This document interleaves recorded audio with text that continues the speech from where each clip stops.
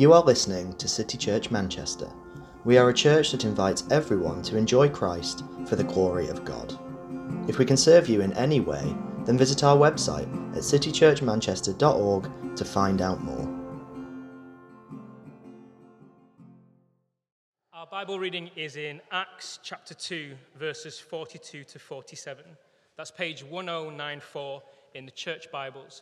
And if English is your second language, or you'd like to follow along with the sermon, if you go to the City Church website, on the side drop-down menu, there should be a link saying sermon transcript, and you'll find the sermon outline there.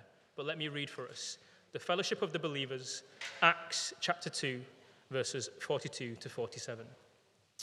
They devoted themselves to the apostles' teaching and to fellowship, to the breaking of bread and to prayer. Everyone was filled with awe at the many wonders and signs performed by the apostles. All the believers were together and had everything in common. They sold property and possessions to give to anyone who had need. Every day they continued to meet together in the temple courts. They broke bread in their homes and ate together with gladness and sincere hearts, praising God and enjoying the favor of all the people. And the Lord added to their number daily those who were being saved. This is the word of the Lord. And 3 months away is a long time.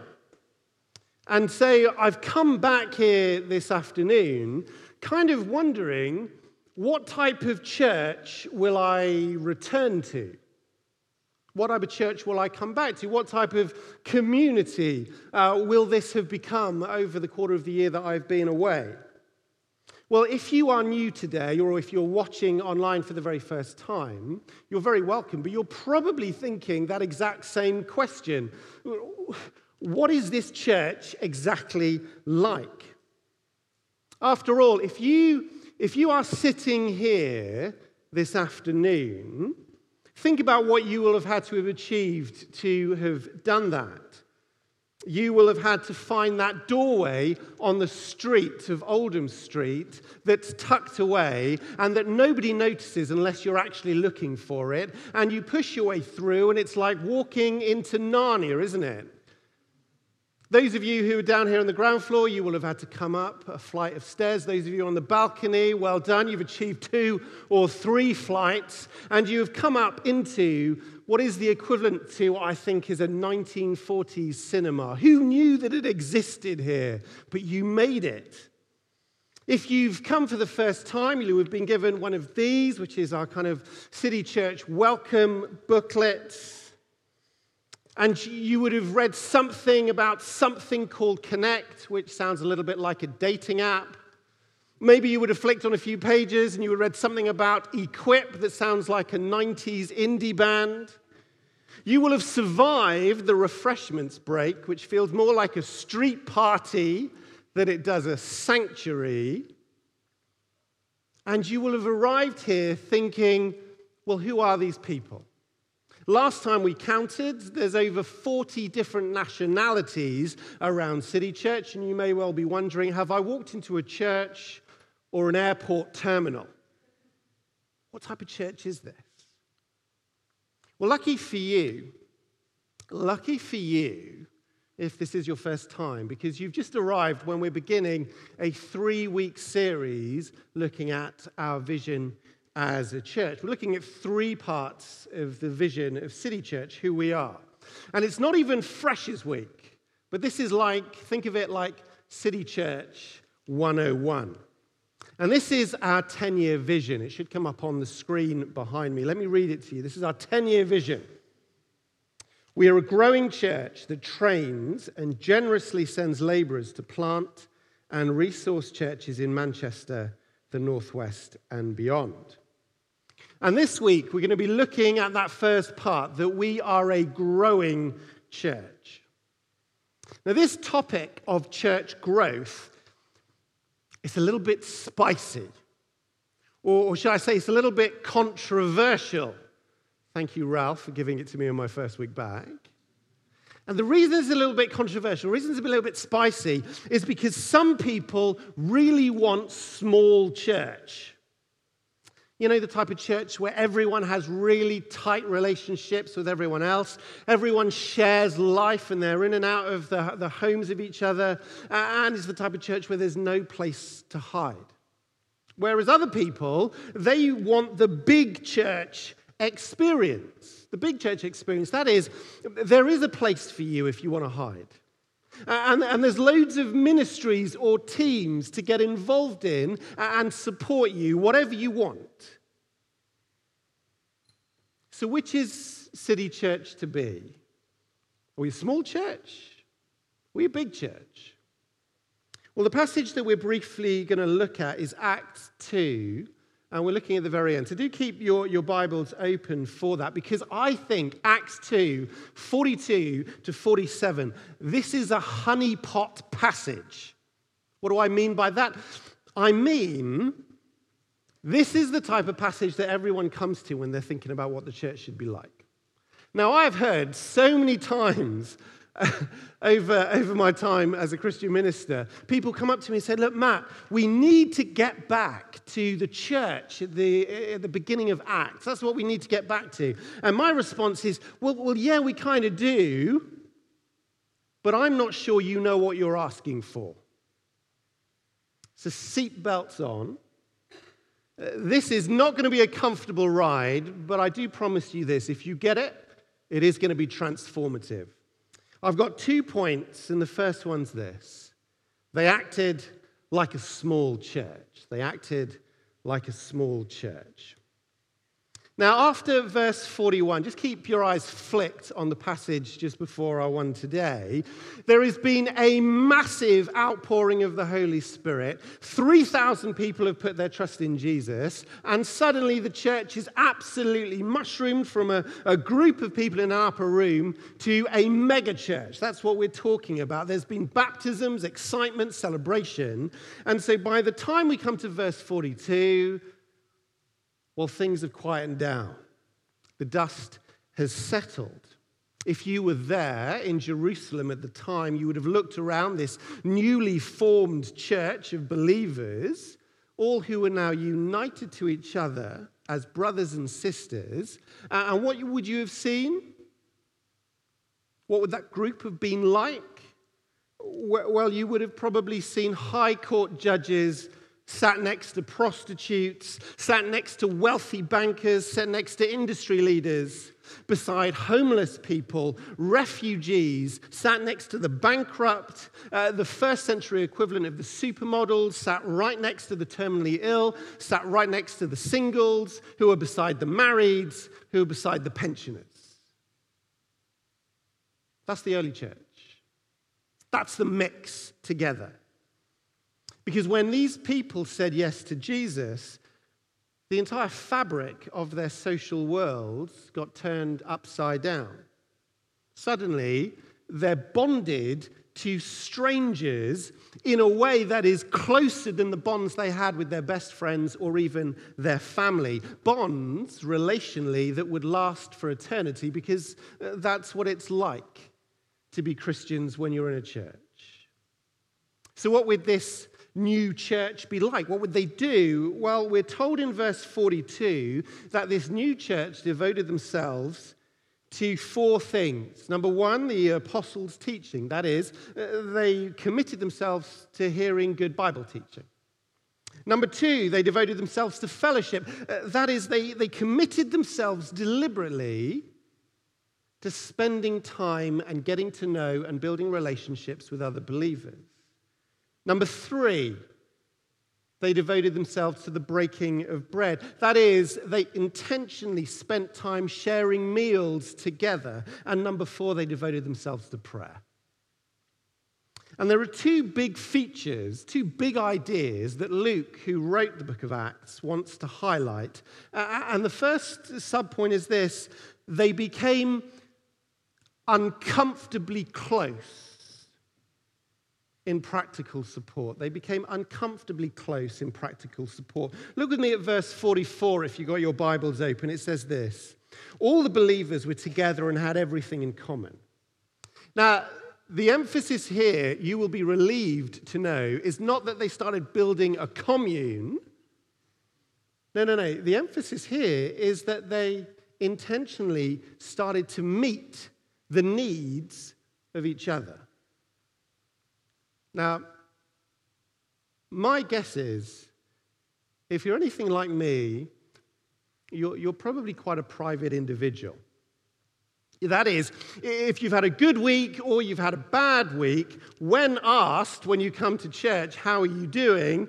For most of us, certainly my instinct is to say, I'm fine. I wonder if you're similar to that.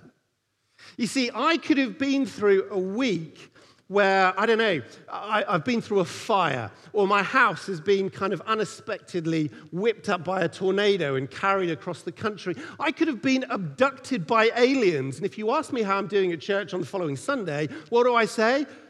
Oh, I'm fine. I'm fine. You see, in Christian circles, at the heart of our privacy or our need for privacy is often a worry that if we're honest, if we really tell people how we're doing, well, they'll judge us and they'll think we're terrible. And if I really reveal what a mess I am, somehow they'll just push me away. Well, can you see that in this passage, one of the things that makes the first church community in Acts so unique and so attractive was the level of honesty, where they can talk about things in their lives which are hard, that had gone wrong, and they can allow other people to help them.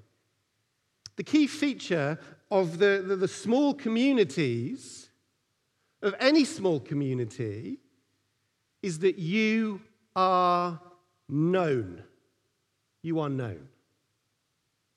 That is, there is a deep relational connectedness.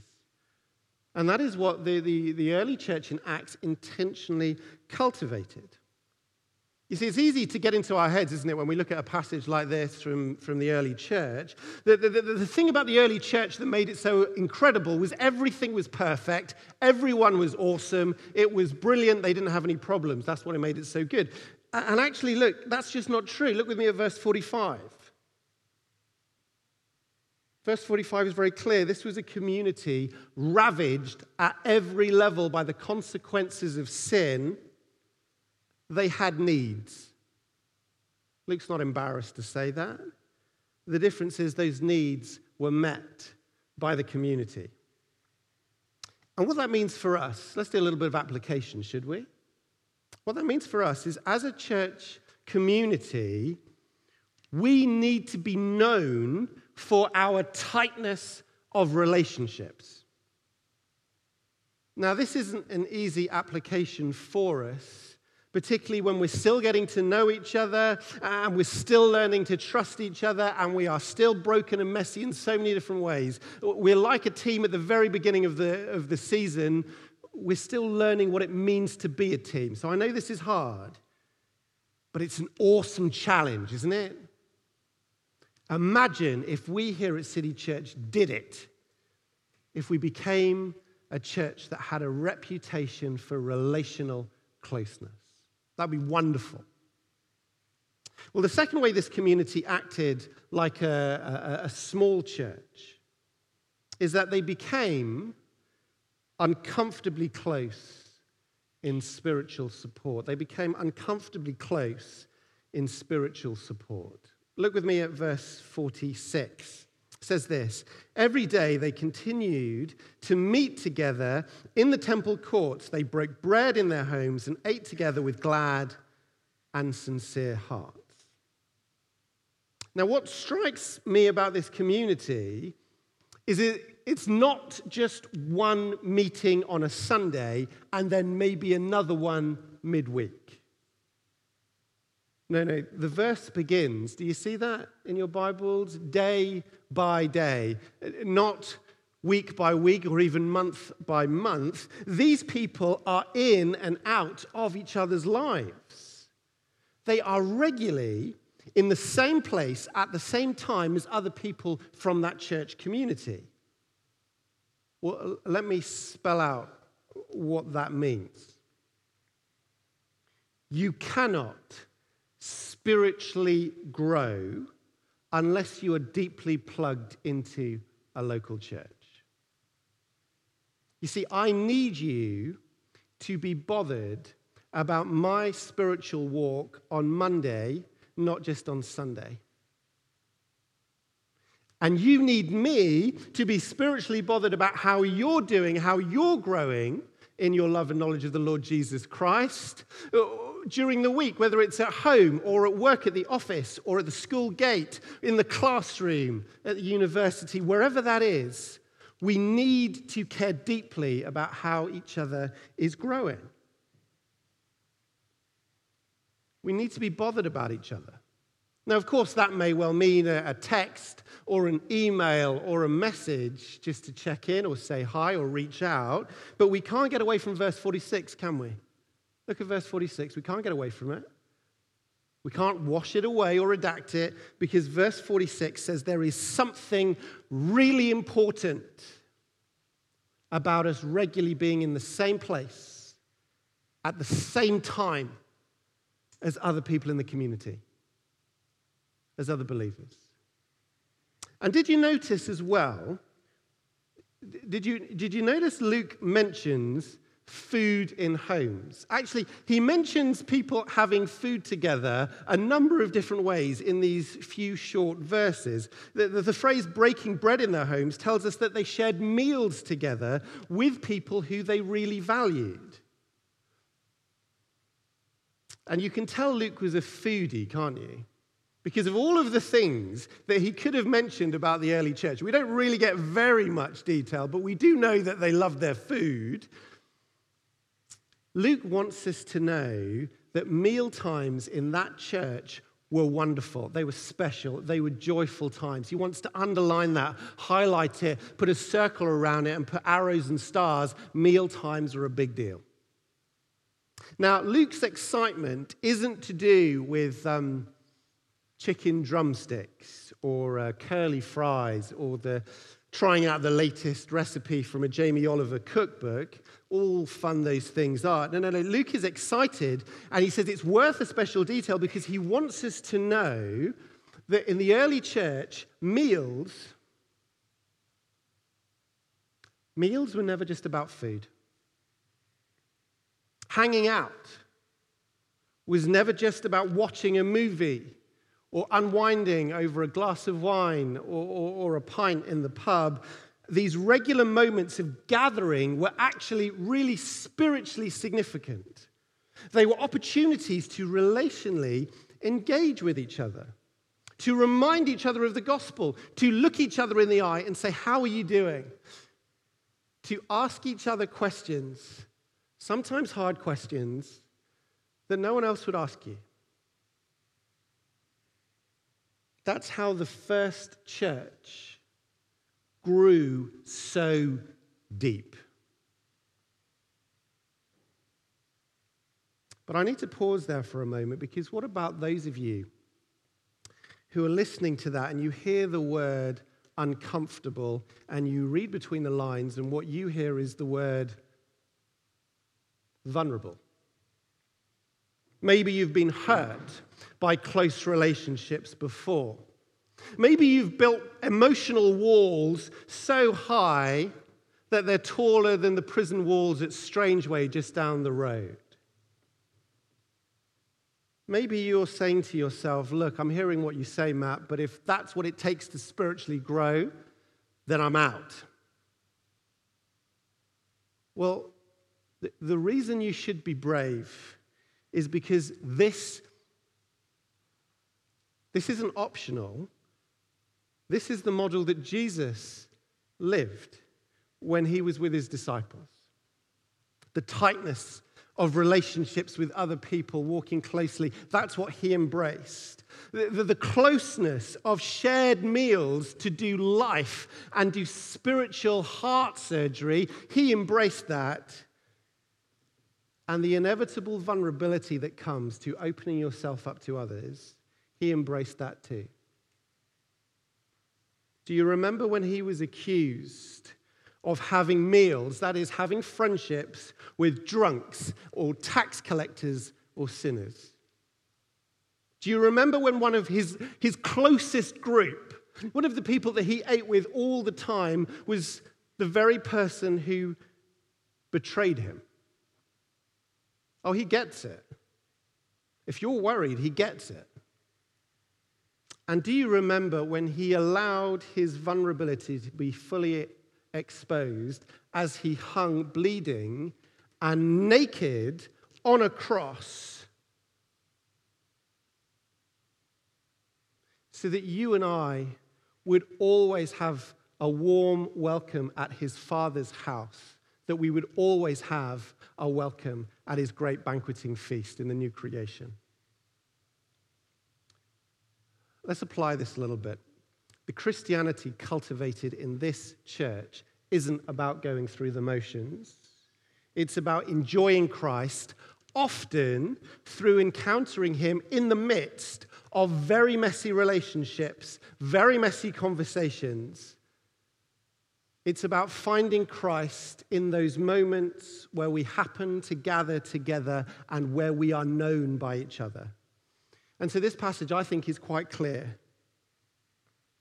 You should have very low expectations of your personal spiritual growth if your only connection with this church community is once a week on a Sunday. If that's it, you should have very low expectations for your growth. So if you want to grow in spiritual health, if you want to grow in depth, we kind of need to choose. This is what we need to do. We need to choose to be brave. We need to be brave enough to invite other people to spend time with us. And if we're invited, we need to be brave enough to say yes, if we can possibly can. We need to make it a priority to be present when this community gathers together on Thursday nights at a Quip. If you're fortunate enough to belong to one of the Connect groups, that is our small groups, you need to make it a priority to be there. You need to get along to City Church football. You need to come along to welcome evenings. If you're new, you need to be a part of the community. You need to become known. Now, before those of you who love the idea of a small church start feeling all smug, and those of you who are long-term veterans of City Church are saying, yes, that's exactly what I'm talking about. I tell you, it was much better when we were smaller back in the day. Well, if that's you, just take a beat. Before you make any conclusions, come with me to our second and final point, and it's this. They felt like a big church. They felt like a big church. You see, in Acts 2, 42 to 47, you can't get away from big church. Look with me at verse 41. The church came into existence because 3,000 people professed faith at the same time. The early church would have felt very, very big. That's almost as many welcome packs given out each Sunday as match day programs are given out at Salford FC. Think about that. It's a big church. It would mean the early church in Acts was the type of place where a new person would sit next to you every time the church gathered for a service. It would be the type of place where you would regularly find yourself looking around the room trying to find someone's face that you recognize. Have you ever done that? That's what it would have been like in Acts 2. It would have been 1,001 awkward conversations where you turn to a person and you say, "Hi, are you new here at the church?" And the person looks at you and says, "No." I wonder if you've ever done that. That's the Acts 2 church experience. This would have felt big. A considerable amount of money, time, and effort would have been invested by everyone in integrating new people. That is the early church in Jerusalem. This church would have felt big.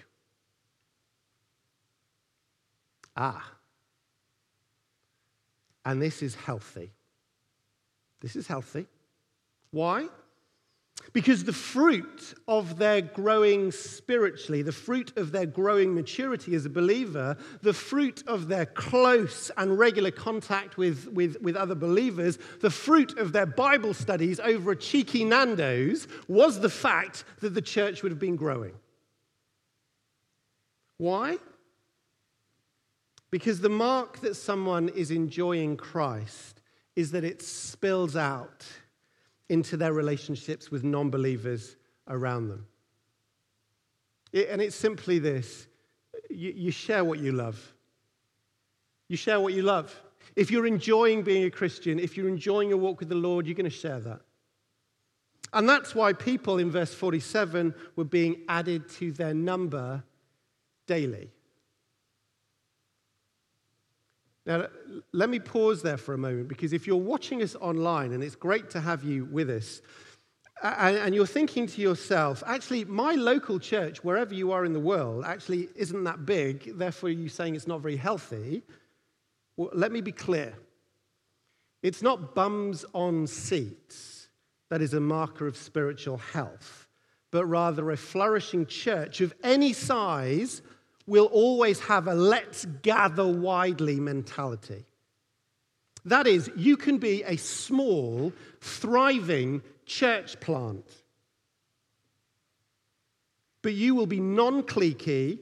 You will always be inviting friends, colleagues, neighbors, the Amazon delivery driver to church on Sunday. You're always bringing new people through the door, and you will be devoting a considerable amount of time, money, effort in welcoming, integrating new people, making your church as accessible as possible to the maximum number of people that you can bring in. But what if you're thinking to yourself, actually, this is just too uncomfortable. I want my small church. I want my set of friends. I want my close circle. I want my support group. Why so big? Well, look, just as the community was shaped by deep relationships because that flowed out of the pattern that Jesus set, so too does a growing community flow out of the pattern that Jesus set. Let me put it like this. Let me illustrate it like this. Over the course of this summer, I got to connect with some old friends. You know the type of people who you may not have seen for a long, long time, but you chat to them, and you might have a drink with them or some food with them, and you're chatting, and it's like old times. It's like no time has elapsed at all, and you're relaxed, and it's easy, and it's just full of laughter, and you really enjoy it, and it is utterly life-giving. I've had some of those moments over the summer. It's been wonderful. But they reminded me of what it would have been like if I was back in the New Testament and I got to be with Jesus and his disciples over a meal, perhaps at the ancient Near Eastern equivalent of somebody's small flat or in a local KFC. What would it have been like to be there?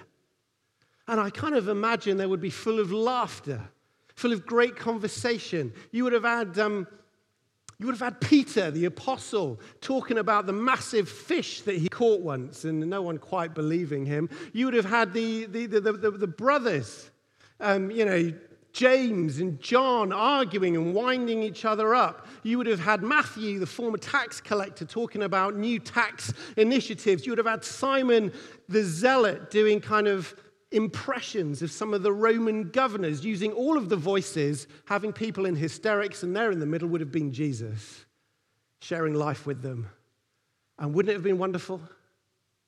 What would you give just to be there for one meal with them? It would be great. But you know, they were always clear. It couldn't stay like that. They knew from the beginning that what they had, however special, it couldn't just be them. It needed to be wider. It needed to be more inclusive. It was always in the DNA. You see, of God's people back in Exodus, the great miracle was taking a crowd of people and turning them into a nation. The greater miracle than the feeding the 5,000 was when Jesus took a crowd of people and turned them into a church community. And that is a miracle that is still going on today that we at City Church are part of. It's been wonderful at this church. We've had so many great experiences over the years, so many privileges, so many great memories. But it can never just be us. It can never just stay us. It's so good that it must be shared.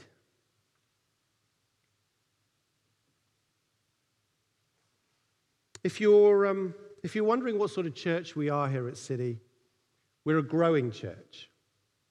If you want me to be more precise and wondering what the future holds, our vision is to grow to be somewhere between 500 and 600 people, not because we want to grow big, but because we think that is the number that will enable us as a community to be regularly and healthily training, resourcing, and planting new churches right across Manchester, the Northwest, and beyond. And if you want to hear more about that, come back next week. But as we finish, I want you to come with me to perhaps the most intriguing verse of this whole description. Open your Bibles. Look with me at verse 47.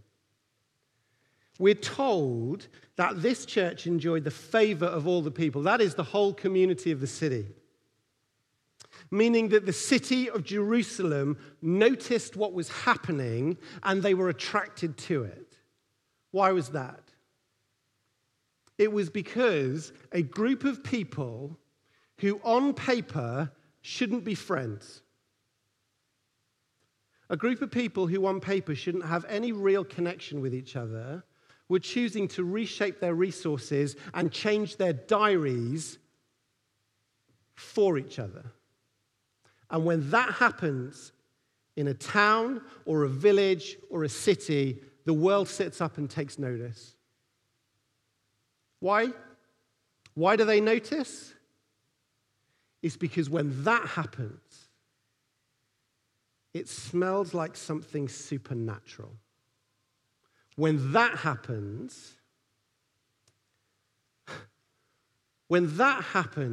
it is not merely the signature that God is there, it's his very fingerprints on that community that say he is live and present with them. Now, we live in a time right here in Manchester, right here in our nation, where you know and I know people have never felt busier, never felt more stretched, never felt more justified in saying to themselves, I just need to look after me, my time, my resources, when I'm ready on my terms. And actually, that gives us the best opportunity that we've ever had. That in the way that we love each other, the way that we look after each other, the way that we welcome new people, it gives us the opportunity, unlike any other time in this church's history,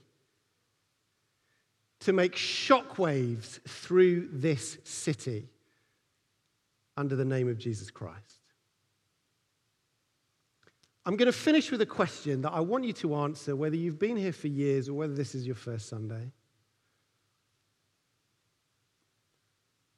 And the question's this: what will it be? Ask yourself, is God calling you to make a church like this, a growing church?